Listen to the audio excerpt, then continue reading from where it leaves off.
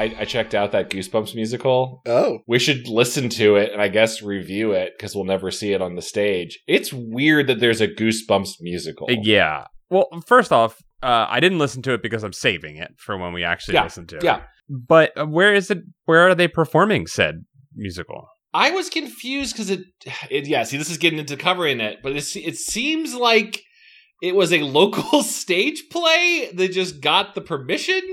What? This is what I wish happened. It might not be true, and we'll have to do the research for an episode that we'll totally do. Mm-hmm. What I hope is that a local, like Ohio teacher was, I remember Goosebumps. I grew up reading those. I'm trying to get the kids to read them. They don't care as much because they watch Euphoria and play Fortnite, and none of this is scary. But I'm going to write my own musical. And they wrote a Goosebumps musical. And then they wrote a letter to R.L. Stine, maybe with a little tape track of like one of the first songs. Mm-hmm. Goosebumps, gonna get goosebumps. Do. And R.L. Stine's like, I love it. This is great. You have all of my permission. Will this go on Broadway? And they're like, no, it's just going to play in Ohio. But at some point, like momentum built. And now there's a stage play about the Phantom of the Auditorium. I know I don't want to cover too much of it right now. We got to save it for the actual episode. But it was premiered in Wisconsin, in Milwaukee. Wow. And then it moved Milwaukee, Wisconsin, and then it moved apparently. Oh no, I guess it simultaneously premiered there and Portland, Oregon. Wow, it made it to the coast, baby. That's the cultural hubs. I feel like I will have many thoughts on it once I consume it because my old gig in college every summer I would drive the van for a children's theater camp. That's sick. I'm sorry. I'm just now learning this information about pre Goosebuds Kevin. You drove the van for a musical camp. Kevin, please tell me you gave stoic advice to those children as you drove. Oh my God. Well, not as I drove. I didn't have to move kids. Just like I had to go out and buy like props and set. Oh, they didn't trust you with living souls. Well, I did run anime club there, so that was my time with the kids, and that's when I gave most of my stoic advice to Gotcha. I found a way to have children's souls in my power. By the way, classical stoic advice is you can totally control how you feel. You're just being a baby about it. Right. And I feel like that is rarely true. Oh, I just meant like stoically gave advice. Like you were. Yes, I gave advice, I was stoic about it. I'm picturing, Kevin, you're wearing some sort of conductor cap for some reason, and you are driving a full bus filled with the hearts and minds of teenage art enthusiasts. I mean, the biggest event for my life, and we'll get to more of this when we hit the actual musical in the actual episode, but the biggest the biggest moment for me was I had to explain why the kids were taking a bath with their dad in My Neighbor Totoro. Okay. In Anime Club, they're like, we have questions, why? Yeah, they're like, that seems very strange. And I'm like, yeah, it's just not like a weird thing there. Like, it's not weird. It's bathing culture, baby. They're like, but it's weird to us. And I'm like, this is, okay, so there are different Were you old? cultures. How much older were you? Were you like a mentor to the Anime Club? I was 23. These kids were in middle school, so... Oh my God. No, I was like, at the end I was 23. At the beginning I was like, I think 20. Damn, you were in the hard years. The real hard years. But you're like introducing them to they're probably like, I like Naruto. And you're like, here is Evangelion. I actually got some good recommendations from those kids. A lot of them were like, can we watch this anime? And I'm like, I'll look it up because I have a budget and I can just go to Best Buy and get any DVD I want. And I'd be like, oh, absolutely not. This one is not cool for theater camp, but you have fun taste. Can I tell you guys a super embarrassing story that I feel like is fine for me to just air it out on the podcast? Sure, why not? You just reminded, like a suppressed memory just unearthed by that, Kevin. Oh, fun. I'm sorry. At some point in elementary school, I think it was elementary school, we had a free writing exercise where you could write any sort of play. Mm-hmm. And no direction whatsoever. And I distinctly remember that I think just because I had love in my heart and a crush on this girl named Erin, mm-hmm. that I was madly in love with, I wrote a whole... It's not really a monologue. It was really just a 2-person play where I wrote out my fan fiction of me telling Erin I liked her, and then her saying she liked me back. And then I was like, we should kiss. And she's like, that sounds like a great idea. It was pages and pages. Oh my God. But very embarrassing. I love that it was, Chad, I know you've grown as a writer since then, but I love that it sounds devoid of any tension whatsoever. It was like, there was no conflict. But the conflict was in my own heart. It was me being, I will never get to do this. Right. Okay. I will never say how I feel, so I'm going to write out this version. I think it's beautiful that you did that. I think it's good that you did that. Well, I remember... I remember giving it to my teacher.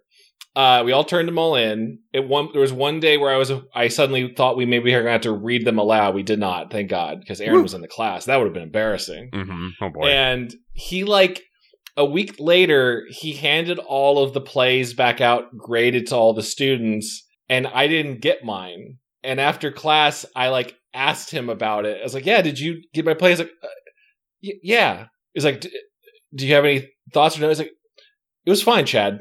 It was fine." And you can tell he clearly was like, "I don't want to talk about it." It was clear, he was embarrassed for me, and I still feel the shame. Chad, you realize that's worse than you writing it, right? Your teacher's an adult. You were a child. I know. I don't think it would have been a lasting memory if not for my teacher's reaction of him going I don't even want to give it back to you. It's really weird. I'm going to forget this for you, Chad. I'm going to forget this for you so that you forget it until your friends on a podcast in 20 years bring it up. Bringing up a similar story that reminds you of it. But Chad, in a way, maybe, maybe that was leading you to your current career. And maybe, the next step for you is to do a remake. And there is the stoic advice from van driver Kevin. Thank you, Kevin. Yeah! Uncle Kevin, do you think I'm going to get the lead role in the play? No. It's fine, Chad. It's fine. And you don't want it, by the way. You don't want the lead role. This is camp. You want to make friends. And you want to hang out. You don't want to get the lead role. You don't want them gunning for you. Yeah. You don't want to do I guess even in Wet Hot American Summer, for the sake of the joke, it sure feels like the 4 or 5 kids who are in that musical are only doing that at camp. Oh yeah, well Bradley Cooper and Amy Poehler are holding it down there. Yeah, really committed to it. The rumor mill at theater camp is it takes people and churns out dust. Do you think you were part of the rumor mill? I definitely wasn't whispering rumors to children. Well, of course you weren't, but I'm sure there was some Kevin rumors going on. Yeah. I mean, no one really gave a shit about me. I had no power. I was just sort of some kids would come to me and confide in me and talk to me and stuff like that, and I'd be like, hey, this isn't forever. But that's sort of... I think on appropriate to nothing, you just saying, hey, this isn't forever would be good advice. What if the teacher said that to you, Chad, when you asked him about your play? Hey, this isn't forever, kid. Hey, this is not forever. This is a moment in time. This is a moment in time. You did a thing. We're gonna move past it. Well, it doesn't sound like you were invisible to the children. I was an alternative pick to the kids as a mentor. There were some pop hits. There were some classics. And then, there's me off in my little local indie section. Right, right. I'm just going to guess, Kevin, that if I was young enough to be in that place with you as a camp leader, I would have been just drawn to you. If male role model that's acting kind of unattached to the rest of it and has still waters run deep sort of vibe and isn't gunning for approval is just a magnet for young Chad. Man who somehow smokes while not smoking. Actually, I'm picturing Kevin, I know you don't smoke, but I'm picturing you with a Lord of the Rings pipe just sitting on a hillside. Yeah, he just has the energy of a man who smokes, but he doesn't do any of the smoking, Yeah. The devil may care attitude. Damn, Kevin, you're fucking cool. You're cool as hell. Yeah, I want to meet this guy you guys are talking about.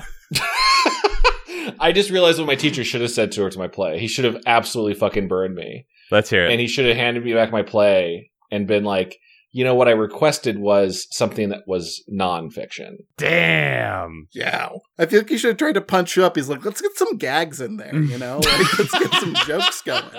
He should have handed you a copy of Waiting for Godot and been like, search through this, find some stuff, and make that work with what you got. He should have been like, put some cars in it. If I'm not hearing brooms, I'm not into it. I'm not hearing brooms. Oh, God. That's what'll make me believe in the world. Slap 4 wheels on it. Jesus Christ. It's almost like I worked on a project with a boss that approved things if there were cars in it. Oh my God. Jesus Christ. That feels safe to say. Welcome to Goosebuzz. Hey.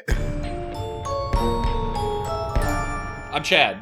I'm Paul. I'm Kevin. And we usually read R.L. Stine's Goosebump books. Other times we read other YA novels.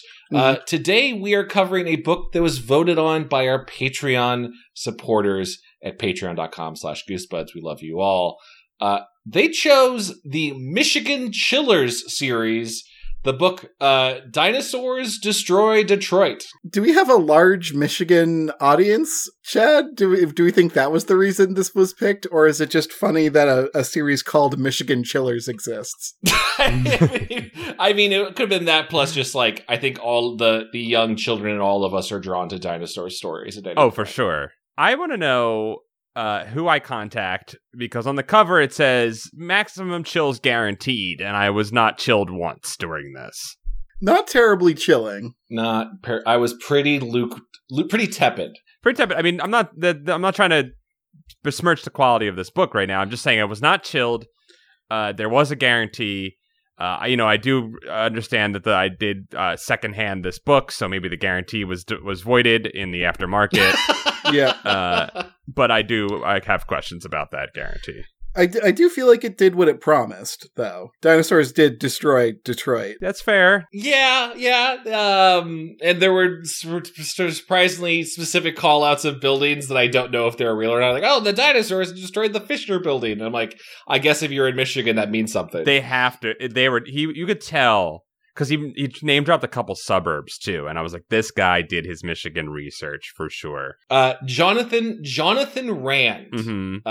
Feels like a pen name for some reason. It is a pen name. Christopher Wright is the name of the actual name of the writer. Oh. Why was he ashamed of this book? I was going to be like, Ayn Rand's son wrote off-brand Goosebumps? Well, didn't you notice on how these kids just like pulled themselves up by their bootstraps, and because they are objectively better, they succeeded? That does seem to be the message of Dinosaurs Destroy Detroit.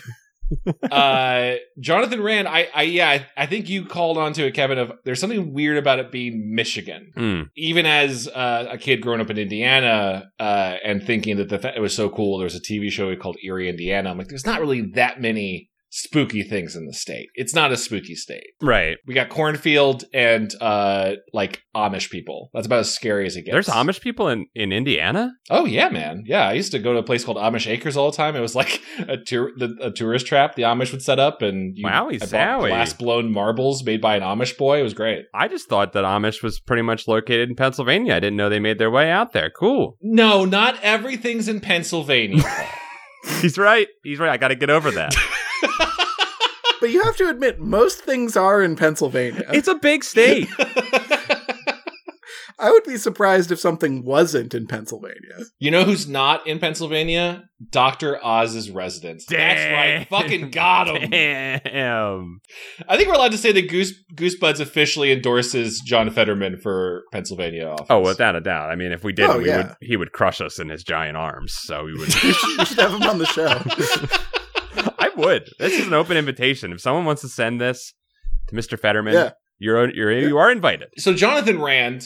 Yes. What's his real name, Paul? Christopher Wright. That's a fine author name too. I don't know what. Okay, we'll have to do more deep diving on this. He not only wrote the Michigan Chillers series. At some point, he clearly was like, Michigan is too small for me. Right. Yeah. And branched off to the American Chillers franchise. He made 20 Michigan Chillers, though, so he really mined Michigan for all it had. Much like the industries of the 1900s mined Michigan for all of its resources. Sad. Is that sad? I mean, yeah, it's not a great state. Well, how do you know so much about Michigan, Chad? Did you read the Wikipedia? I'm purely pulling this off of living next to Michigan. South Bend is South Bend, Indiana. I grew up was right on the borderline, so it's this very funny thing where Indiana is a dry state, i.e., we don't sell alcohol on Sundays, but Michigan does. So within a mile, you can see your state line, and then on the other side of it, 10 liquor stores on every road. Fucking blue laws. Mm-hmm. Yeah, it's very silly.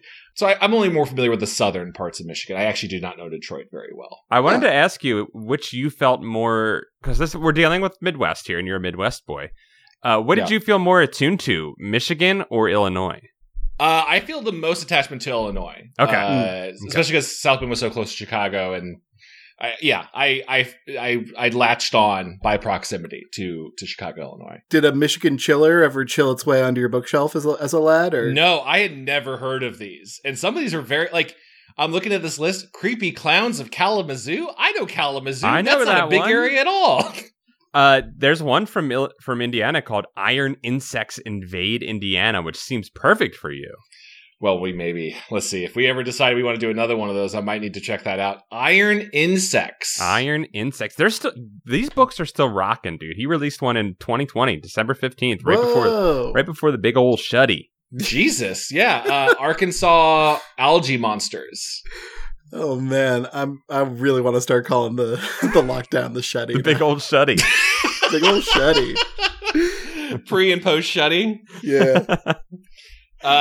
This is interesting. He moved on to these other ones. If it's not clear yet, also Mr. Rand has a habit of his titles being alliteration. Yep. Something I can appreciate. It's fun to do. Yep. So Dinosaurs Destroy Detroit, the Triple D, is a book about that's what happens. That's the whole synopsis right there. Yeah, it delivers on all 3 Ds that it prompts. I found the author's writing style to be very cinematic. Like, the chapter breaks almost feel like TV breaks almost. Yeah. Like, there's a lot of, he loves doing but what I would find out is there are actually 3 dinosaurs. But I wouldn't be so mad if I knew that in the future I would be abducted by dinosaurs. Like, he does the exact opposite of what R.L. Stine does, which is, he tells you precisely what's going to happen and does not try to trick you in any way. There is at least one dream fake out. Oh, that's true. There's one dream fake out that was it was so late in the book that I was like, oh, come on, man. You didn't need to do this. We're good. Yeah. But you know what? I will give him for that. And maybe there's more scary imagery in the other books. I didn't find there to be much scary imagery in this book. No. This book felt like a video game to me, and I will unpack that later. About the only imagery in this book is throwing cheeseburgers to a baby Tyrannosaurus Rex. Like that's. I will now unpack my statement. I believe they only wrote 2 game mechanics for this book, and they used them throughout the entire thing. Yep. Yeah. Also, a very probably frustrating game mechanic in the N64 version of this game, where the dinosaur AI is not like perfectly latched to the cheeseburgers. The pathfinding for the dinosaur would be terrible. You're throwing the cheeseburger, but the dinosaur's like not. It's just like, it's right there. Fucking go to. It's like any bad old fishing game where the fish just ignores the lure. The dinosaur is just rotating on its axis, just like spinning. Can't find the path. Freaking T-posing on your ass. I think it's interesting, like, to compare this to R.L.'s work, because it also definitely it's self-aware of Goosebumps at this point, right? The first book of Michigan Chillers, Mayhem on Mackinac Island. It's so funny. These are Michigan locations. How long did it get him to get to Detroit? Number 8, Detroit. Wow. Before that, Terror Stalks Traverse City, Poltergeist of Petoskey, Aliens Attack Alpena, Gargoyles of Gaylord, Strange Spirits of St. Ignace, Creepy Clowns of Kalamazoo. They do Kalamazoo before and then finally Dinosaurs. He couldn't just spend all his Detroit money in the beginning. You got to build up. You got to build up to Detroit. I aspire to be this local. I mean, he picked Mackinac Island, which is that looks like it's a UP location, which is probably beautiful. Yeah, I've never been to it. I had friends who travel to it. It's probably a fantastic place to summer. There's something about it though, like being aware of what Goosebumps are, and it does feel like it's writing for the genre, right? The entire book feels like a knockoff in a way of, well, we know that Goosebumps are fucking selling. So this is going to go right on the shelf next to it. I'm going to say this. I think his prose is better. I think he's a better prose writer. I think he's a little more Spielberg-y. Yeah. Yeah. I thought Amblin during this too. A lot of this book is a boy and his pet dinosaur and more of the fun of having a pet dinosaur. Like, it's not even scary for half of this book. Yeah, like he has to like stop and tell us how not fun it is on several occasions, but I'm like, this seems pretty fun. You're trapping a dinosaur with like Looney Tunes technology. Like, this is Kevin, fun. that was my note, my precise note with that. I was like, oh, we're going Looney Tunes on this guy. You said Spielberg, I definitely felt like this is an Amblin movie. Yes. This is in the era of like 80s, 90s Spielberg, just replace the dinosaur with E.T. and it's kind of similar beats. Of just like luring him out with Reese's Pieces. Now it's Burger World burgers. It even has the classic like Amblin villain human, with the dog catcher. Like there's like it's like the perfect, like you have the mini boss, right? Before Mr. Mulrooney. You have like this like little mini antagonist to start the show. Yeah, Mr. Mulrooney, who he felt so cartoony, he almost took me out of it. I guess in those movies you would. That's the made-for-TV villain. He took me out of it at the end when he has his comeuppance at the end, which we will get. We should probably go through this in order at some point. Yeah. Well, the first part of this book is the most interesting, I think. Yeah, this starts like insanely magical. Before I forget this is magical, the first page of this, I wanted to give a shout out. Maybe it's just the copy that we were reading from. Mm-hmm. I want to acknowledge that in the precursor on where it says the ISBN and the copyright and printed in 2004, there is a shout out in the credits. Warehouse security provided by Abby, Salty, and Lily Munster. Oh, sick! What? Like, cool for the warehouse security guards, and probably one or two of them are being dogs, to get credit in the book. I think that's very cute. I like to imagine that Christopher Wright, after he wrote his books, showed up and was like, I must sleep with the books at the warehouse for one night before they are shipped out. And then that's how he always became best friends with the guards. Well, isn't there a rumor that Mario was named after the Nintendo warehouse manager or something like that? Oh, I didn't know that. I believe that. I know Kirby's named after an American lawyer, so that makes sense. But also the fact that one of them's name's Lily Munster, I'm assuming that's a pet. That's some sort of dog of some sort. Oh, I see. You're right. Salty, if you're listening, set us straight on this. Let us know if you're a dog or a human. Bark twice if you're a human. Just thought that was a cute call out. So yeah, this book starts off absolutely nanners, like you said, Kevin. Yeah. With just our main character, Nick. Yes, Nicky. Nick. Sorry, yeah, Nick. He wants to be called Nick. He's called Nicky by his mom, and it's a running beat that doesn't do anything. It's like two running. Like they just do it twice. Like it's not even a rule of threes kind of thing. It's just cute character stuff they're doing, guys. Yeah, it's fine. It's fine. It's a little thing. He Nick just starts telling us, the reader, about how his grandfather told him the legend of a time window. It's cool.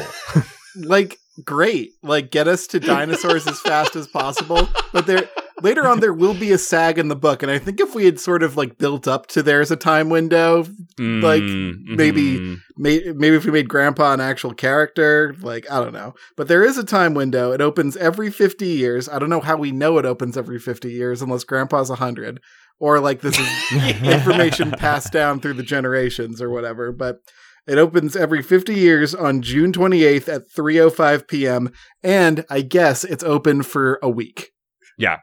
It's so specific. It is. Yeah. I had to write down that there were like many rules because you're just slapped with some rules right off the top of this one. It's so many questions. You immediately go like, how does the grandfather know this? Did he go through the time window? He calls it a window, not a door. Mm-hmm. So theoretically, he just peered through it. My question is, where does it take you where you want to go, or just a random point in time every 50 years? Maybe they don't know like how to control it. Like maybe there's like a dial somewhere where they can change what time it goes to, and just Grandpa neglected to do that part. I would think that instead of calling it a time window, it would be called a dinosaur window if that's true. Yeah, if it went to other times, but it seems like it's so unclear in just this quick little, even though it's so specific of like how the grandfather knows this, and if he ever went through, I honestly kept expecting there to be a thing where like somehow like out of contact in the third act, they were going to go through the time window and Grandpa was there. He's like, I chose to live among the dinosaurs.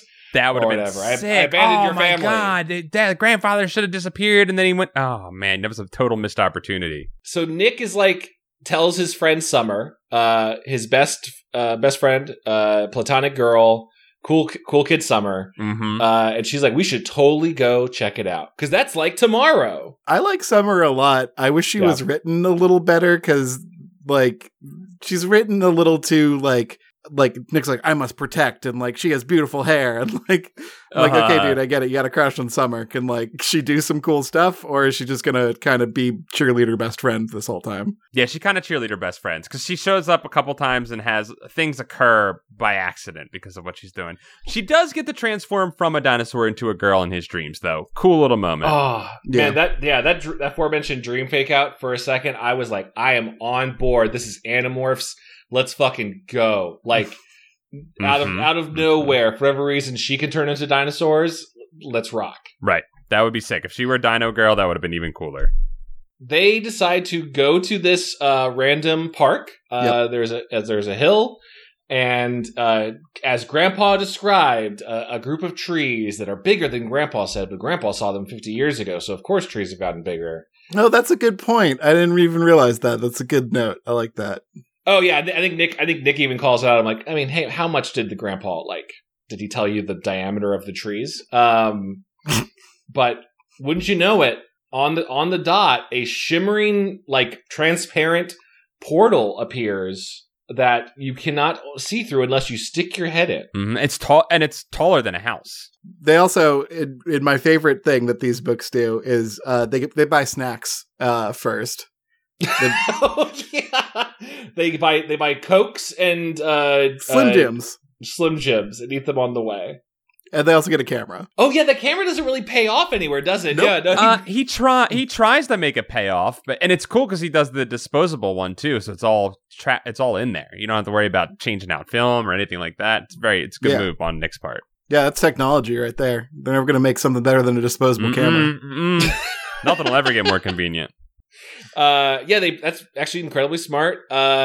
I like the setting of what this is. It kept implying more of a deeper world than there probably is, but just like it's in this junkyard with like broken down cars and rocks, and I'm like, you're gonna tell me that ancient elves or druids built this or something? Like I was just kind of waiting for a little bit more world building, just the way he was describing the scene, but it never comes. Never comes. It's just there's a magic time portal. Grandpa knew about it. Dinosaurs, y'all. Let's get to it. And like dinosaurs could have happened. Like there could have been like, you know, like an iceberg or something, or like I don't know. Like we could have got or a weird scientist guy making clones or something. Mm-hmm. But like time portal is the most fun and the most direct. It gets us there quick. It is literally the most direct way to get dinosaurs into Detroit. I agree that I think he does front load this book too much because they walk through, right? And they do this thing where they have a great idea. It's actually very smart on the kid's part.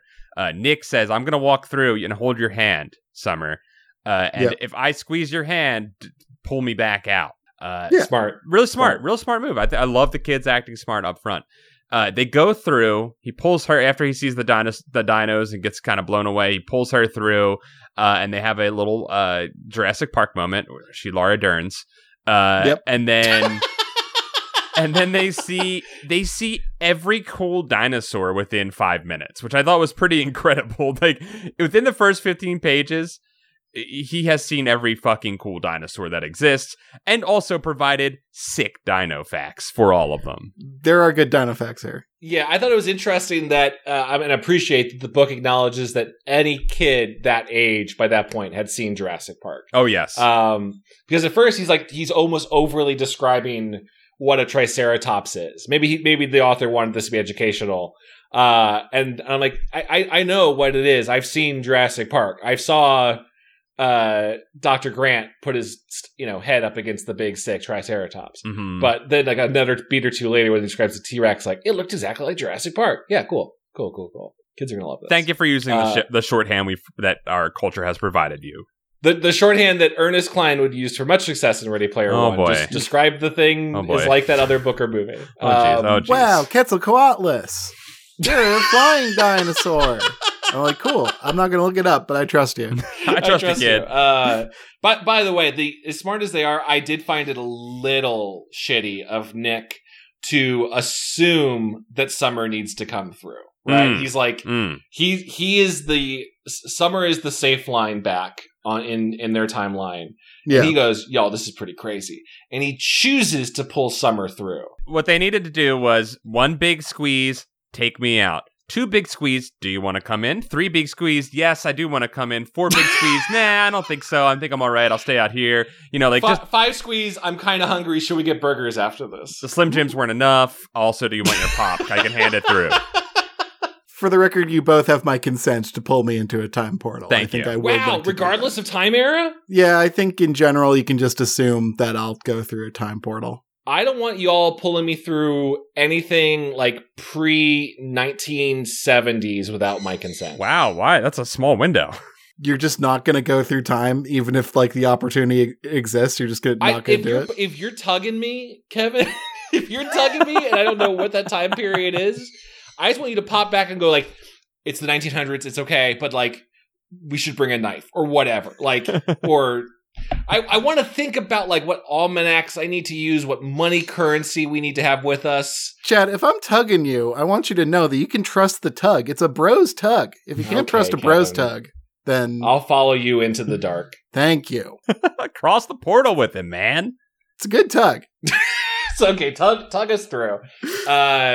They do see T-Rexes. Mm-hmm. Wow. Tyrannosaurus. No concern over like stepping on a butterfly and destroying the timeline. No, they're not thinking about any of that stuff. You know, guys, fuck the timeline. Wow. Things haven't turned out great. We can mess some shit up and see if it's better. Yeah, what are we afraid to screw up, you know? Like, the world's pretty fucked up. Just let it ride, baby. It could use maybe a little bit of a remix, like maybe like you crush a butterfly or whatever, and then stick your head back out the time portal and be like, is everything fine? Is global warming still a thing? Food and water is free for everyone. Keep stepping on stuff. It was all because of one dickhead butterfly millions of years ago. The butterfly that came up with capitalism ruined everything. Yeah, fuck that guy. Fuck you, Harold. So, I think that's kind of the rest of they do. And then they are like, oh, we should get out of here soon. Because who knows how long this time went. I don't know if Grandpa had said it's open for a week, so there wasn't a ticking clock. I was concerned. No, they take some pictures, and while taking pictures, they accidentally stumble into a T-Rex who notices them. Summer just books it, and Nick is like, oh shit, I guess we're running. And so they run. Nick's like, that's the worst thing you can do. Like, he's some sort of like T-Rex expert. Right. Oh, that's right. This is where they reference that, the T-Rex can't see you if you're moving, which, do we know if that's actually true? There are a lot of T-Rex facts in this that I don't know if they're true. How would we know? We're looking at fucking rocks. We don't know. We're looking at rocks and bones here, guys, that we can only infer so much information from this stuff. Yeah, I don't know how you could read that from bones, that their brains didn't detect movement. I don't know. I'm no paleontologist. No, we don't. This kid's flying by the seat of his pants. Don't listen to him. I am a paleontologist, and I'm going to tell you guys right now, we don't know shit. Thank you. Thank you for finally clearing that up. Yeah. I've waited a while to reveal the fact that I am, in fact, a paleontologist. And if you have any further questions, please, I can weigh in. What's your favorite type of bone? Probably the funny bone, because, I got a sense of humor. I don't take myself too seriously. God, Kevin, I want you to be my camp counselor so bad. So Nick is just like, hey, what's this, an egg? I'm taking it. Yeah, it's pretty messed up. Again, he sees every cool dinosaur and discovers a dinosaur egg within the first 5 minutes of being traveled through time. He goes into a Nick cave in the Bad Seeds, and then he finds a dinosaur. Jesus Christ. Freaking nice. Jesus Christ. Right, guys? Alternative music. Nick does not question what the egg is. I know several times afterwards, he's very much like, I didn't know it was a T-Rex egg. I had no idea. I'm like, well, you did see one. You knew there was in proximity. There was a chance. There was like a 1 in 5 chance it's a T-Rex egg. I felt like this moment could have been maybe like changed a bit. Like if we had a little bit more lead up, like maybe like we do have like that brief mention of kids are making fun of him because he is talking about his grandpa's time portal and wants to prove that his grandpa's not a liar.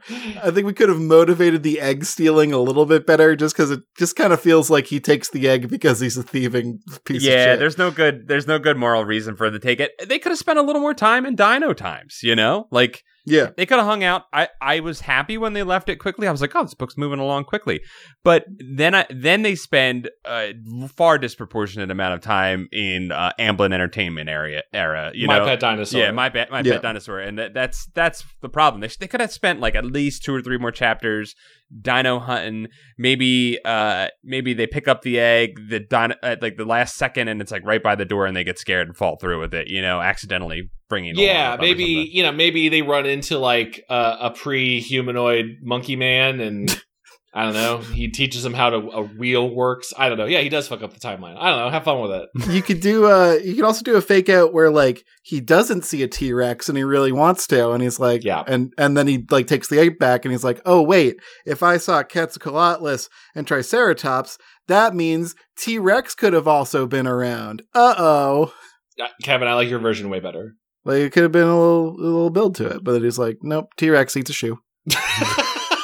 That's right. His shoe does get eaten. That was a funny little moment where it had him by the shoe, and Summer, who apparently has Hulk strength, is pulling against it and defeats it. It pulls the shoe just gets pulled right off his foot. Well, in my mind, this was that era where everyone had Velcro shoes. Oh yes, no, or Ratch Tech. Yeah, so it was just easy. It was easy to slip off. Yeah, he unclasped his BK Ratch Tech.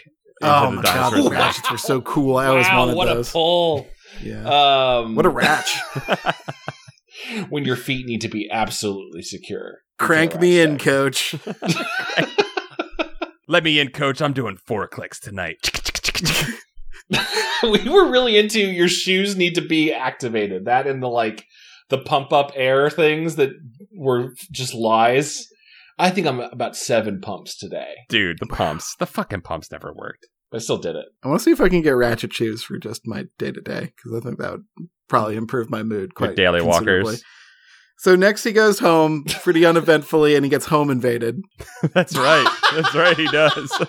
Well, he leaves the egg unattended for a while, which is like, how is that not all you do with your day? Yeah. Is just stare at dinosaurs. Yeah, keep an eye on the egg, kid.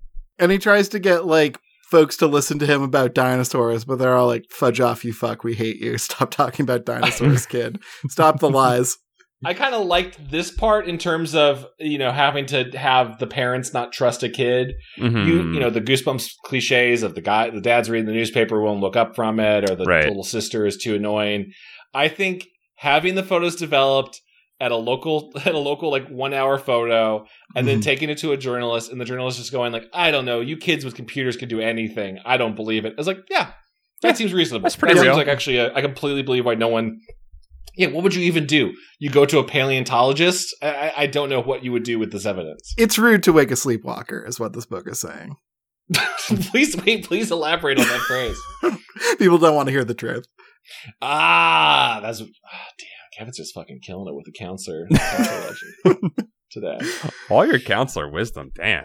So he comes back because he's going to get the egg to show it to the newspaper people, and then they'll see. That'll prove everything. But his whole room is trashed, and he's like, did a burglar come in and burglarize it? Is the burglar here right now with a crowbar waiting to kill me? But no, it was a dinosaur. A dinosaur did a little gremlining through his house, destroyed his whole house, and then literally ate a hole through the wall, which he covers up with a checkers board, I believe. Checkerboard, somehow. He leans it, I guess, against it and just goes, my dad won't notice that there's no heating working in the house. Was there a problem with kids having exotic pets in the 80s and 90s? Like, is that why we have all these fucking cautionary tales about gremlins and dinosaurs and ETs and shit? There's definitely a trope of some sort, to the point where even in this one, I think the reason why the middle part of it dragged so much was it's like, I gotta keep the secret. I'm like, I don't know why. Like, tell people. Once the dinosaurs attacked, I was like, all right, kid, now you've got free reign to just go to everybody and ask for help, because the dinosaurs are literally on TV right now. There are dinosaurs on TV, and somehow, like, he's like, I can't tell people there's a baby dinosaur here because that might be tied back to me and I'll go to jail. Well, that's like, the thing. His guilt, I think, is what this is the telltale dinosaur egg here, right? And I'm like, kid, in 10 years, you're going to find out you have something called generalized anxiety disorder, and it's everything in the hindsight's going to make a lot of sense to you. The T-Rexes are temporary, kid. Yeah. If there was a character in the town, I know there's the dog hunter who's like, oh my god, if the dog hunter gets a hold of this T-Rex, he's gonna take him. He's like, no, he's not. That guy's going to die. It's the dog catcher. I think dog hunter implies that Mr. Mulrooney is like killing and skinning. I mean, they painted him in a dark, like he took someone's dog from their front yard because dogs need to be on a leash. I see that as a more vengeful, like, I just like dogs getting put down. I agree with Chad. He was a dog hunter for sure. Listen, we need jobs for sociopaths, all right? we need to keep them busy. Come on. They used to have all kinds of jobs. Now it's like Wall Street or serial killer. That's all you get. Listen, I'm going to make a callback to something I said. We got rid of executioners, and then we just all of a sudden now all we got is a bunch of serial killers. Torturers and executioners. We made their jobs too easy. They don't want to work anymore. That's the problem. Yeah, nobody wants to work. They're all quiet quitting. I don't know if I want to double down on there should be more like beheadings, but I don't know. Maybe I could think of a few in Washington. Now it's political. John Fetterman, please still come on our show, John Fetterman. You're not one of them. You're not one of them. We would put Dr. Oz in an Iron Maiden for sure. Excellent. It's filled with acai berries. Dr. Oz will be good for you. Got him. The part where it's my pet dinosaur, and it is like he likes hamburgers, and it is like you said, Paul. A major part of this book is just kind of resource management of how many burgers you got. Can we lure the dinosaur over? Oops, out of burgers. We'll try again. And this kind of repeats 2 or 3 times. Yeah, he starts it by like feeding it every piece of meat in his parents' house. And his parents are working hard. His dad works a night shift. Like he's throwing him steaks, and I'm like, kid, like I realize this is an adult thought that no child would ever have, but I was like, that shit's expensive, all the meat you're throwing out right now. Dude, right? I like how there's maybe a little bit of a class difference between Nick and Summer. She has a fridge in the garage full of steaks. She's definitely upper class. Yeah. I noticed that Nick's dad, like, I don't know if we'd had a Goosebumps protagonist that had a particularly like blue collar family in a while. And saying that like dad's working at the mill or whatever was noticeable. Yeah. I liked it. Yeah. Late at night, Nick hears some sort of horrible screech, and he goes out and he finds the dinosaur, and there's a big fucking reveal where he tempts it out with meat, and then he feeds it frozen hamburger meat, which will matter later, and he covers it with a burlap sack when Mr. Mulrooney, Dog the Bounty Hunter, shows up. There's a very tense scene where Dog the Bounty Hunter tries to get close to the burlap sack and investigate it, and then he is quickly distracted by a look over there, a dog. And then is saved by a lucky bark. Most fucking so stupid. I felt bad, and then I was like, somewhere a dog has just been framed by Nick. He will find this dog now. This dog will be punished tonight. Punished for it. But also, guys, how cute in your mind was little sleeping T-Rex curled up like a cat, covered with a burlap sack like a little blanket? How cute was that? I was into it. They did compare the T-Rex to a cat a lot, and I'm like, all right, you get it. You get my admiration. You're working on me here. I mean, my favorite one was, I think, attempt number 2 to wrangle T-Rex. He never names it. It's weird he doesn't give it a name. I think he fears it too much to name it, but I agree he should have named it at some point. Yeah, I guess you're right. Again, if when he figures out he has generalized anxiety disorder, he'll find a name for his fears, and then he'll be better at that. There's that fucking wisdom again, Kevin. Damn it. Here's that wisdom. That's the best thing you can do for your fears is give them a name. That'll help you control them. I think attempt number 2 or 3, where Summer and Nick realize that the T-Rex is hunting them, is like the closest to maybe something scary. And even though I was kind of like, oh, it's like when my cat stalks me at night and runs out at me suddenly. It makes me scream. Yeah, it's cute. I like how life goes on in between these T-Rex encounters, because my God. he'll be like, yep, the T-Rex is out there probably eating dogs by the dozen, and I had to take a shower and, have dinner and, maybe watch some TV and shit. I'm like, how do you... All right, maybe you don't have anxiety, because No, he's pretty chill when he's not. He's just like, he has a good work-life balance, honestly. Yeah. Nicky does. Not just him, all of Detroit, I think, was kind of wildly still going. All of America, because where's the National Guard, guys? Yeah, this would be what?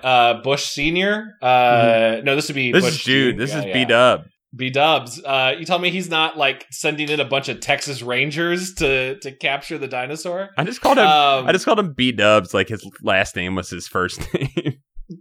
What? B-Dubs. W, as we call him.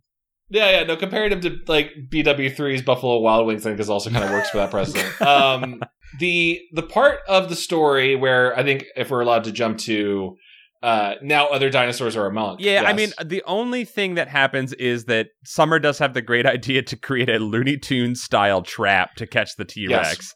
Well, we have an almost horse murder, and that's when we learn that the dinosaur only likes cheeseburgers. Yes, a hilarious scene. Please describe it. Not hilarious, terrifying. Go ahead, please describe it. So they're following the dinosaur's tracks, and they have a bunch of like pilfered steak that they're trying to wave around to like tempt out the dinosaur, and they follow the tracks toward a like horse farm, and they see all the beautiful horses prancing around in their enclosures, and they see a wee baby foal still like getting used to having legs.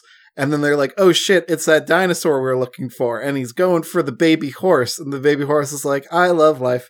I love to live. Living is cool. I am God's perfect animal. Yep. And the dinosaur takes a run at the baby horse. And we're led to believe that it's over for the horse. But the dinosaur is actually going for an adjacent billboard for Burger World. Jesus Christ. And there's a giant wooden burger on it, which it just tears into it. And it's a hilarious scene, Chad. Well, I guess the part of, once you know the horse is safe, it's hilarious. Right. I was genuinely terrified. Oh, I thought that horse was dead. We were going to read about a sweet baby horse being mauled. I was waiting for the first gross out kill for this T-Rex, for sure. And then when the foal's like, no, I'm too fast. I have alert senses. I'm like, yes, you guys, horses fucking rock.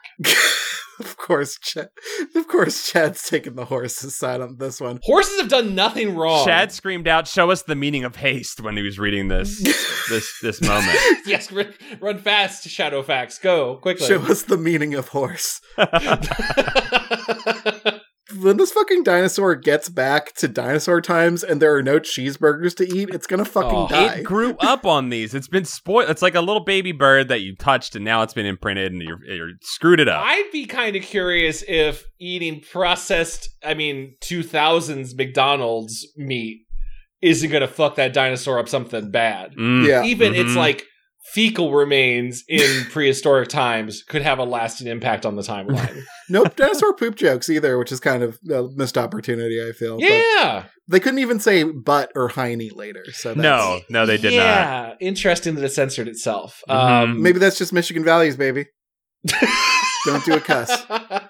He eats a billboard because he thinks I guess it does have enough space, like eye skills. That's the term for it, to identify a cheeseburger on a billboard and think that's food. They describe how this thing has like amazing senses of smell and all that, but I think they have pretty bad senses of smell if he's eating a fucking billboard. Right. the fact that it never really goes for Nick or Summer. I know there's the quick fake out, like, oh, it's bit onto my leg, but there are multiple times where both the adults and the baby T-Rex are just like, I only care about the cooked meat. It got a taste for it. It got a taste for the burg. And on attempt 3, they buy 12 cheeseburgers. They try to Looney Tunes catch it. It doesn't work. They catch a dog and accidentally torture a dog for a night.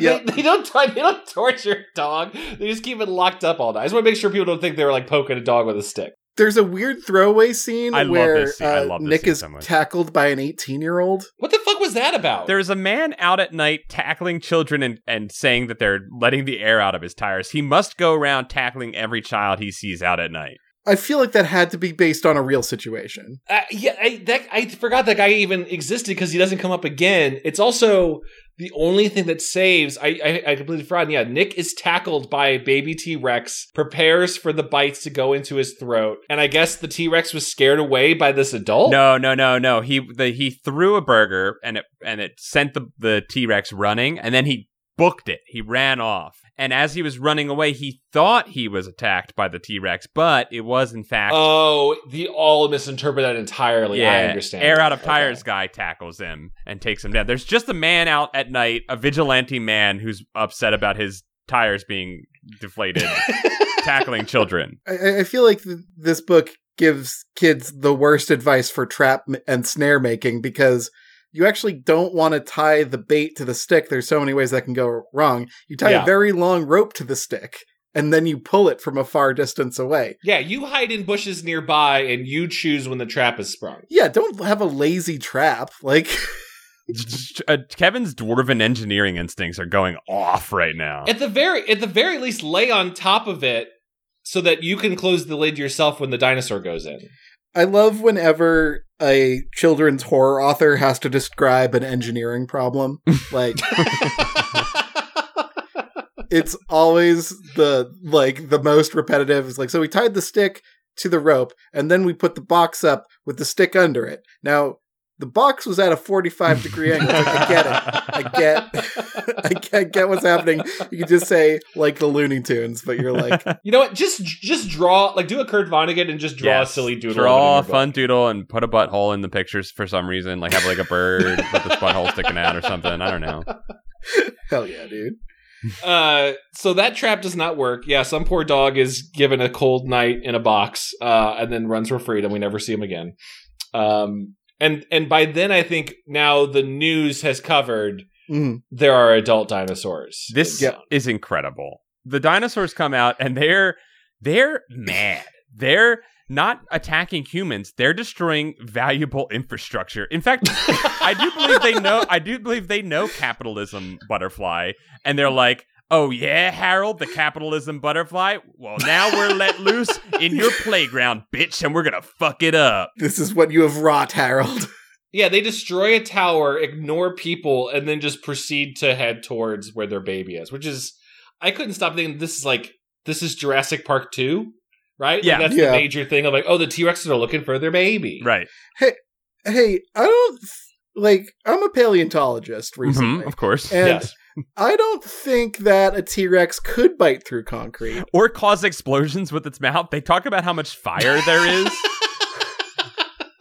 Yeah, I'm not sure. I feel like T-Rexes were, like, fairly stoppable. And this just keeps saying they're unstoppable. The least believable moment of the entire book is not the time-traveling dinosaur. It's a description as Nick watches TV of a Detroit police officer firing 20 tranquilizer darts at a T-Rex and it not going down. I think it would be really, really funny if, like, the reason why they couldn't kill the T-Rexes was, like, there were a bunch of hippies who were, like, being like, we can't hurt God's most beautiful creature, the Tyrannosaurus Rex. If they had just made up a reason why they can't, like, firebomb the T-Rex into the dirt or something like that. I was going to say, that's funny, because I was going to be like, my reading of it was, some very rich individuals were like, no, you will not kill it. We must subdue it. And they kept trying to subdue it. And then it was just wreaking havoc upon Detroit the entire time. My aging body needs a T-Rex blood transfusion. I need dino blood infusion. I think, and I don't want to pigeonhole all of Detroit in a certain box, but I think we all know about the economic disaster that brought about Detroit with the collapse of the auto industry, and Detroit's seen better days. And I think even in the 2000s, Detroit was on the downward slope. Mm-hmm. I have and my immediate thought when we saw this cover was like, Detroit's going to fuck those dinosaurs up. Like, they're going to show up. Yeah, those dinosaurs are going to go to 8 Mile, and they're in for some trouble. They do so little that Nick has a couple of like television dinner breaks with his mom. And seemingly they're just letting these things just tear up. And they're like, well, I mean, National Guard will show up someday. You know, I say this, then I'm like, I remember how Bush handled emergencies. So I guess, you know, maybe it isn't so unrealistic. Was Bush reading a children's book to some kids, and then a Secret Service agent had been like, 2 more dinosaurs just attacked. There's another dinosaur. There is another dinosaur. A second dinosaur just attacked the world. Happy 9/11, guys. Wee! Tasteful 9/11 jokes. So they do. There's at least 2 straight days of attacks. As our genius protagonist figures out that they're looking for the baby T-Rex, and he must use the one game mechanic he has been given, which is throwing burgers. And so they take all their savings and buy a ton of burgers, and they're like, we're gonna do it. He has to like beg for the cheeseburgers because it's morning. And right. Yeah, Burger World doesn't have, we're making muffins and stuff. They're on the breakfast menu, and that's because they have to keep the stove they use for burgers they're using for eggs, and they have to keep it at the egg temperature. They can't share it between burgers and eggs. Wow, the flat top can't switch over. Flat top can't switch over, otherwise you'd get an overcooked egg or an undercooked burger. Wow. Oh, but what if you just mixed them all together and you had burger eggs? Oh. That's always a great combo. I love that combo so much. I mean, I love putting an egg on my burger, yes. This is the part where I was most shocked that when they go to Burger World, people are just living their lives. There's someone just clocking in on a shift at Burger World. They know that this is day 5 of Dinosaurs Destroy Detroit, but you know, they're essential workers. They gotta keep going. Yeah, that part felt the most real to me. It's like, dinosaurs destroying Detroit. Yep. I was gonna say, having lived through a number of tragedies in my life, I have started to realize that you think that the tragedies will stop the world, but no, we just keep on living through them. So maybe this is highly realistic, actually. Yeah, get me into that time portal so I can kill Harold.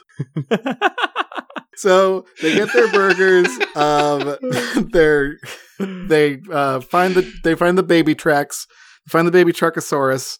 They give them some burgies, and they ride their bike chucking burgers over their shoulder. I imagine like what Paperboy was the yeah. Yeah. They run into Mulrooney, who's still looking for dogs, even though. When does Mulrooney sleep? How does Mulrooney not process the dinosaurs are real and is just going, there's still too many loose dogs? This is the best part, because dinosaurs have been exposed to it, so we don't have to hide the fact that dinosaurs are in the world anymore. But Mulrose? What is his name again? Mulrooney gets out of his car, for some reason doesn't have his glasses on. He doesn't. Why is he driving without his glasses on? It's crazy. He's hunting dogs without his glasses. It's a mad world that we're living in. And the best part is that Nick is like, all right, here it is. Hail Mary throw. And he frickin' wings a burger, hits Mulrooney in the face with the burger. And then the dinosaur takes a little chomp out of Mulrooney, gives him a little payback for all the dogs he's tortured. And we described it. Go ahead, Kevin. How is this described about the bite area? Well, he won't be sitting down anytime soon. Like, Jesus Christ. Just say it ate his butt. It ate on his butt a little bit. Just say that. Like, that's so family. That's so PG to me to be like, it bit his butt. But like, unless you want to be like, yeah, he was bleeding and his digestive system was spilling out through his butt like a hernia. Sure, the moral fabric of America had not pulled apart enough for us to say butt in a children's book yet. I guess not. We rake RL over the coals on this podcast, but he would have the courage to say that the baby dinosaur bit Mr. Mulrooney on the butt. Bit cheeks. He would say it, and just the entire comedy, quote unquote, of like Mulrooney putting a collar on the little baby T-Rex, thinking it's still a dog. Like you said, Paul, you don't need to do those beats. He needs to be like, oh my God, I saw one of the dinosaurs right here. Here's my time to shine. I'll be a hero or whatever. And then, yeah, Nick saves him from the dinosaur and he goes, I'll never hunt a dog again, and runs off. I can't hunt a dog without my ass cheeks. So the dinosaur 3 stooges itself into a burger world after it runs across the street. Pooh Bear stuck in his hole. Yep. 100% a Pooh Bear stuck in a honey hole situation, for sure. The 2 giant T-Rexes are reunited with their babby, and they're all 3 of them are chasing the kids, and they run back in the time portal. Or they bike back in the time portal, something happens, and some old lady's like, you should wear a helmet. And I'm like, yeah, you should. Why are you not wearing a helmet? Wait, I don't remember the helmet part. Wait, what was that? He gets admonished for not wearing his helmet while riding with the T-Rex behind him. And he does think to himself, I usually wear one. You're gonna go like toe to toe with a dinosaur, and you don't want like one armor point that a bike helmet provides. Remember, maybe that is a standards thing, because I remember on like when I worked on like Troll Hunters, there would be times where we'd have the kids like get in a car and drive the car while an evil troll is coming after them saying, I'm going to rip out your spine. Right. And we get a standards note that says they need to fasten their seatbelts. Yep. Okay. all right, but the troll eating them is not the concern. Got it. No repeatable behaviors. Yeah, no repeatable behavior. God damn it. Chad, you've taught us so much. Thank you, Chad. I know about 4 quadrant ideas. I know about repeatable behavior. I was just going to say, you've taught me all 4 quadrants of television knowledge. Thank you. Oh, of course, yeah.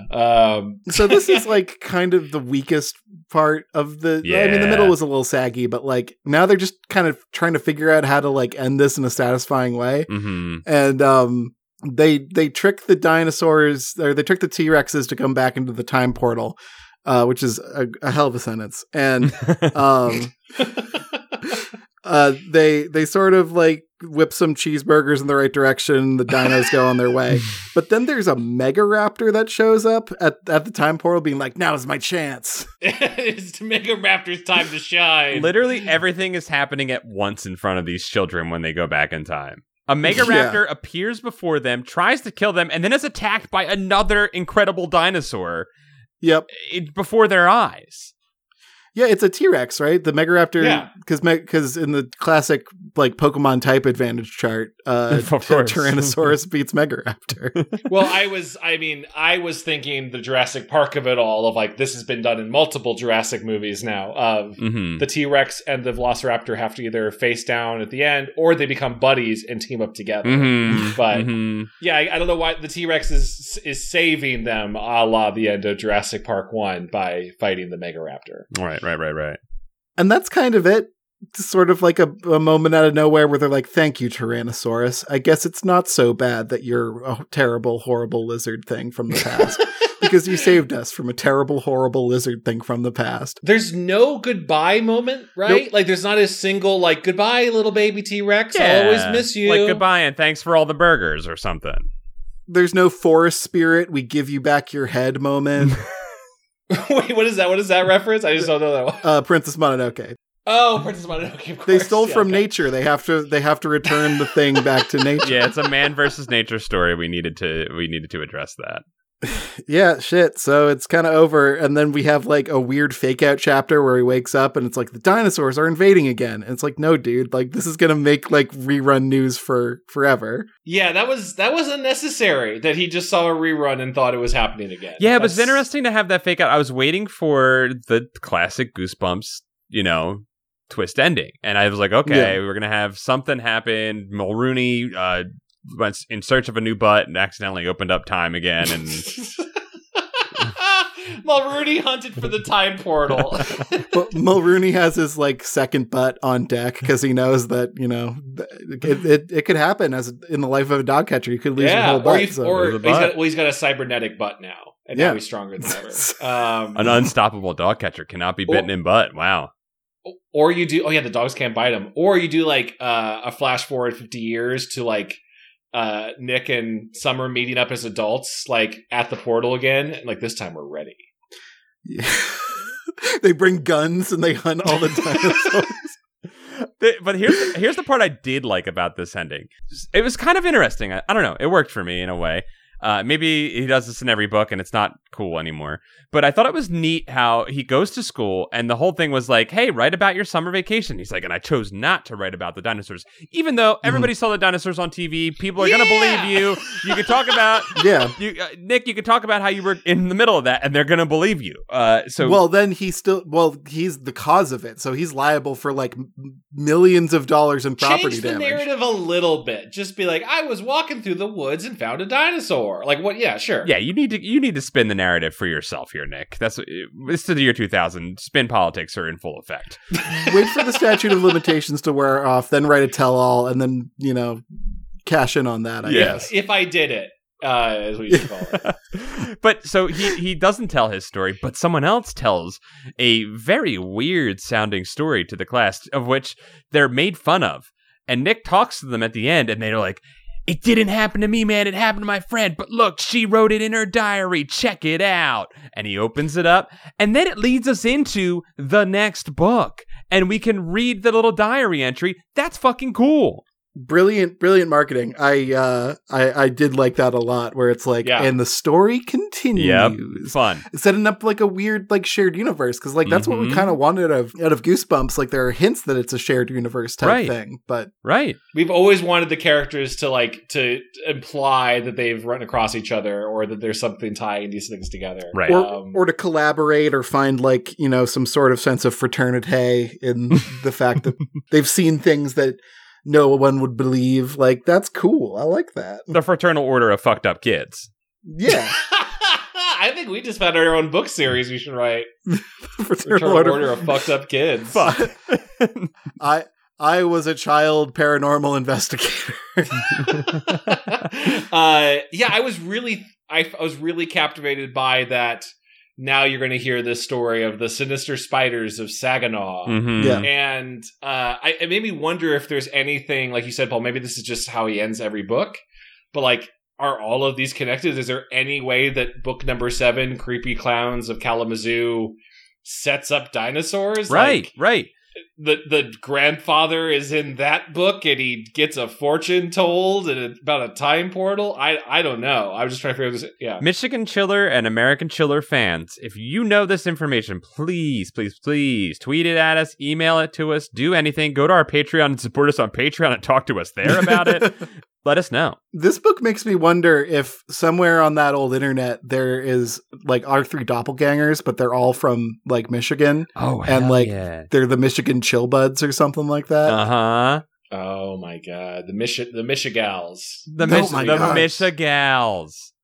Oh my god. Chillers. That doesn't make sense. They're the Chipettes to our Chipmunks. Oh my god, yeah. Why did I go exactly there?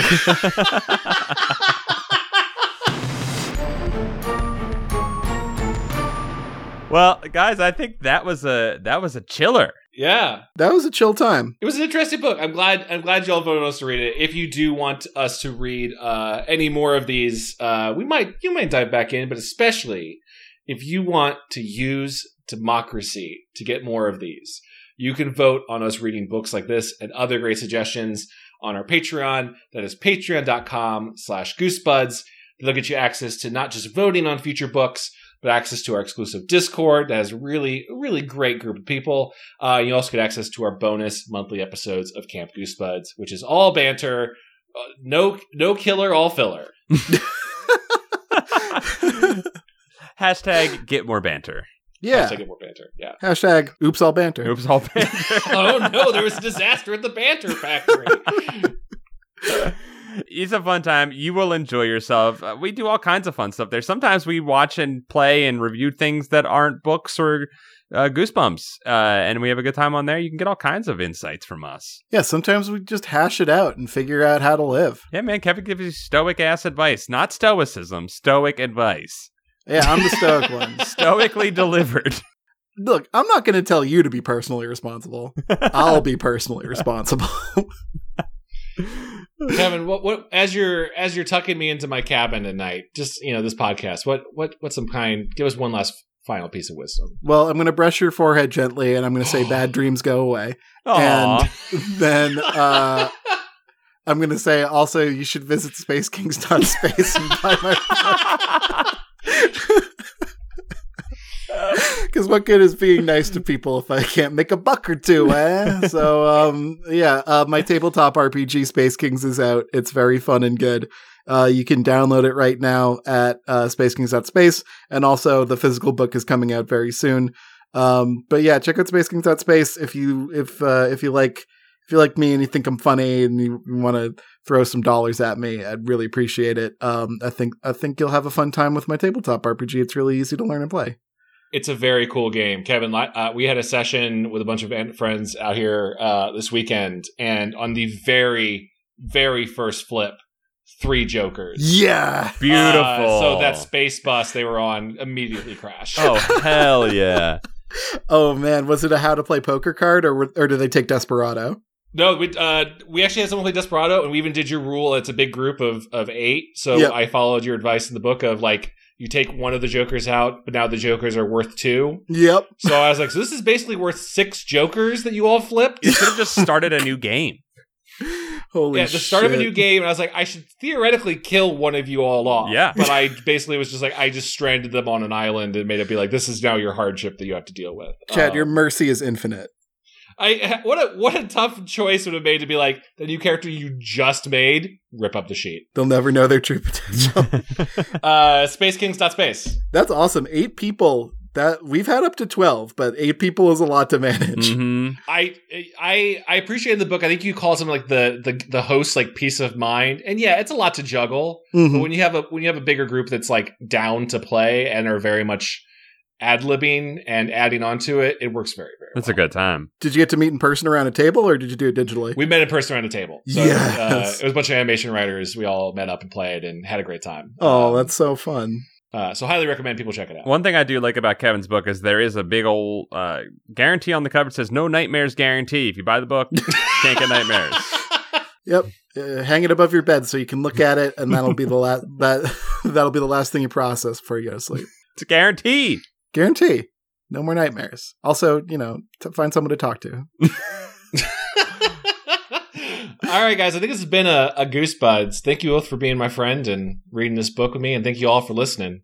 I love you. Love you guys. Bye-bye.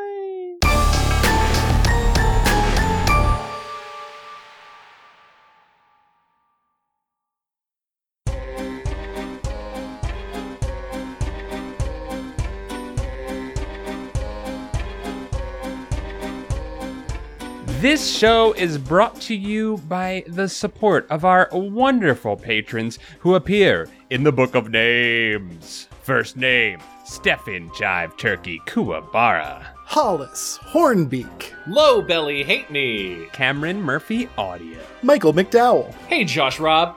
Mickey C. Nathan Dolezal. Kelly C. Period. Mike Lanteri. Buddy Morrill. Alacade. Mel Dipson. Afsheen. Danky McStanky. Dango Twist. Brian Wells. Zenticles. Stealth Bates. Robert Moon. Jason Crooker. Clay Castle. Miguel Pardo. John Keaty. Calf. Third Sergio. Good news! Chad talked to Aaron and is restarting Paranoia Shop. Thank you for the pledge, but this is a lie. Quentin, I am in your walls. Oh, look out, Quentin. Gregory D. Warren. Alan Saylor.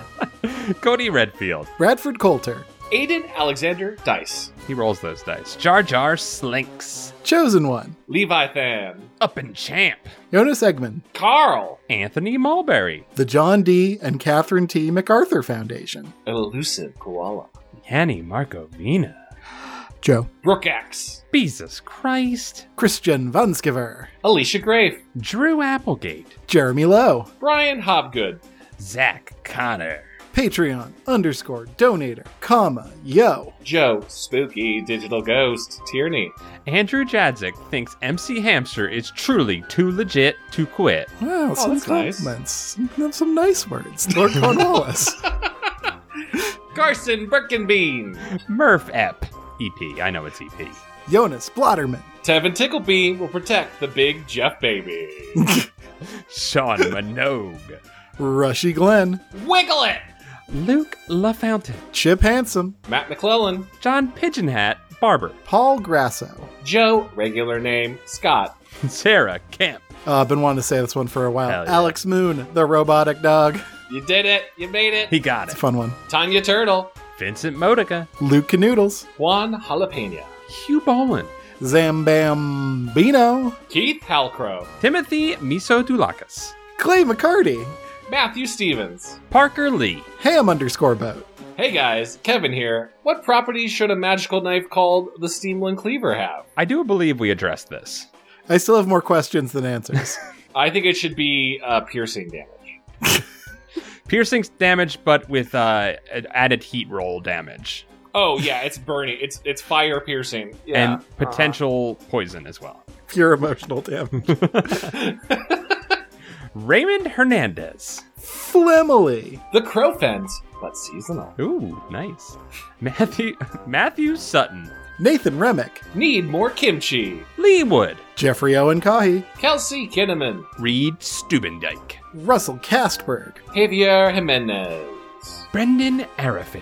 Chris Petrakis. Scottie Pippen. Joey Evans. Streak. Meet Virginia. Carewise Gamgee. Dungeon Kappa. Super Swaggy 64 Rise of the Sunshine YOLO Squire. Ooh, that's a rare card.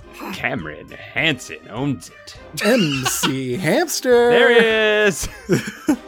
Never change. Zach Weary. Limp Duck. Stinklich. Alan G. Jussum. RL Slime. Oh. Got him. Generally depressing. The Deadly Bulb. Tobias Clark. Yeah. Ben Bohan. Andre Villanueva. Hey, Anthony. I'm glad you're doing better. Keep up the good work. Great job, Anthony. Ryan Stewart. Estamina. Lord of Paul's Pants. Jonas and Evoltson. Calamity Carl. Germ Juice. The Davy Boy. Nick Johnson. Stephen Day. Kieran McNamara. Diet Soda. Jackie Ledoux. Coleman Laguza. Lamb. Loved your movie. Ryan Carroll. Jeremy Bowser. Megan McCormick Mason. It was weird that it was 90 minutes of just birthing a lamb. I thought that was a weird choice. It was a long process to get that lamb out of that vagina. Yeah. But they did it, and it was worth filming. Hooves first. A pair of Scots. Levi Kidder. Ninja Breadmen. David Gray. Peanutberg level 69. Bryce Deary. Matthew Bretado. Got little old moi pretty Frenched. Carbson. I am Cornholio. I need TP for my bunghole. Great read. Really calming. Thank you. I think it's really close to the energy of the first original line. Mm-hmm. I'm actually I'm gonna bring it down to Dr. Chocula. Phony. Some of Chad's bird friends. Nicholas Maloney. Oh my god, it's averted my expectations. Moon Juice. Burger Squozed Body. Oh no. Woes. Midwest Indigo 13. Thomas Jansis. Aaron Lord. Eric Horwitz. Tiffany Lee. Dr. Egg Drop Soup Man. Dunnage Warehouse. SSJ Trogdor. Lucretia McEvil. Elmrealm. Mutant Astronaut. Henry Torbert. Adam Knapp. Mike Spaghetti Jones. Jesse Hammock. Logan Derby. Meow. Brad Schmelzer. Chick. Milk Punk. Mr. Misfire. Ow, my hand. Mandy Nasty. Llama Lad. Skullatorin. Chris. Danzig versus Sean Astin. The battle for Pauly Shore's soul begins now. I don't completely understand that name, but I like it. I have more questions than I have answers. Yoplin. Philip Reynolds. Detroit Red. N8-Bit G. Soggy Newspapers. Chris Kulik. Dakota Kemp. John W. R.R. Davis Crafts Ryanimator. Scott Wable. Kit Bush. Elden Lord and Queen Concert to Best Girl Ranny, Dr. Mr. Unimportant. A beautiful choice. Rocco. 976 Evil. Josh Howell. The Zealot. Liam Rogers. Evan Bowen. Kiwi of Lerv. Serial Killer X. Oh my god, that's what it is? It's of Lerv? Oh my god, I thought it was Kiwi O'Fleur forever. I like it both ways, honestly. Yeah. You can take that out of context. Clip saved. Greg Musto. Benjamin Luther. Dennis Wright. Jover the Moon. Cameron Ganzeveld. Hi, first time, long time. Allie Rose. Sprinkle Buns. Bosivi. Matt Septor. Greg Gervasi, a.k.a. Vitizen. Dakota Kipper. Dom's Dubious Ding Dang Dong. All right. Dubious is a fun word for you, Dong. It really is. It doesn't even sound like a dick thing anymore. Anthony Rodriguez. B. Hilda B. Jeff Webb is still Big Baby, but we both sincerely appreciate your well wishes. I'm glad you're getting better, Jeff. Yeah. Good luck being a big baby. Damn, Chad, bury him. Internet certified Reverend Odin's Eyehole, MD. Congratulations. Toraku, the thing that goes doink in the anime. Jonathan McEnick. Ollie_Suts. Kate the Great. Mike Hart. Spencer Y. The Secret Provider. James Stavronos. Gelato-kun. Cassandra Harris. Gulliver. Chris no longer skips the banter. Buyers. Yes. Congrats, Chris. You made it. The last time, the last name was my favorite. Soap. Big Nick Lane. Kira and Brian are big fans. Wow, thank you. Thank you. Goblin Grader from Instagram. D. Rose Guy 863 Leet Speak. How did you read that? Right? That 3's an E. Incredible. I couldn't read that. He knows the old text. A remake of Book of Eli, but I just speak Leet. Blake Bad Time having caving. Nice. Quicksand Truther. Oh man, they finally found us. You haven't proved it yet, Kevin. Dan Antonio. Truther means the thing's a lie, right? Yes, yeah, I think so. Well, no. Quicksand Truther means they believe in quicksand. Quicksand Truther, give us more context.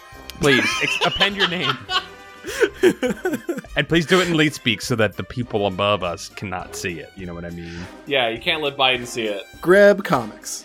And new to the Book of Names, Stinko the Clown. Love it. Lynn Moats. Welcome, the Puerto Rican Demon. And hello, the one known as Troman. And welcome to George Props. Master of Props. You're all stuck here now. Ha ha ha. Welcome to Name Time. Thank you very much. We love you. Thanks, Bye. Thanks everyone. We love you. Bye. Bye.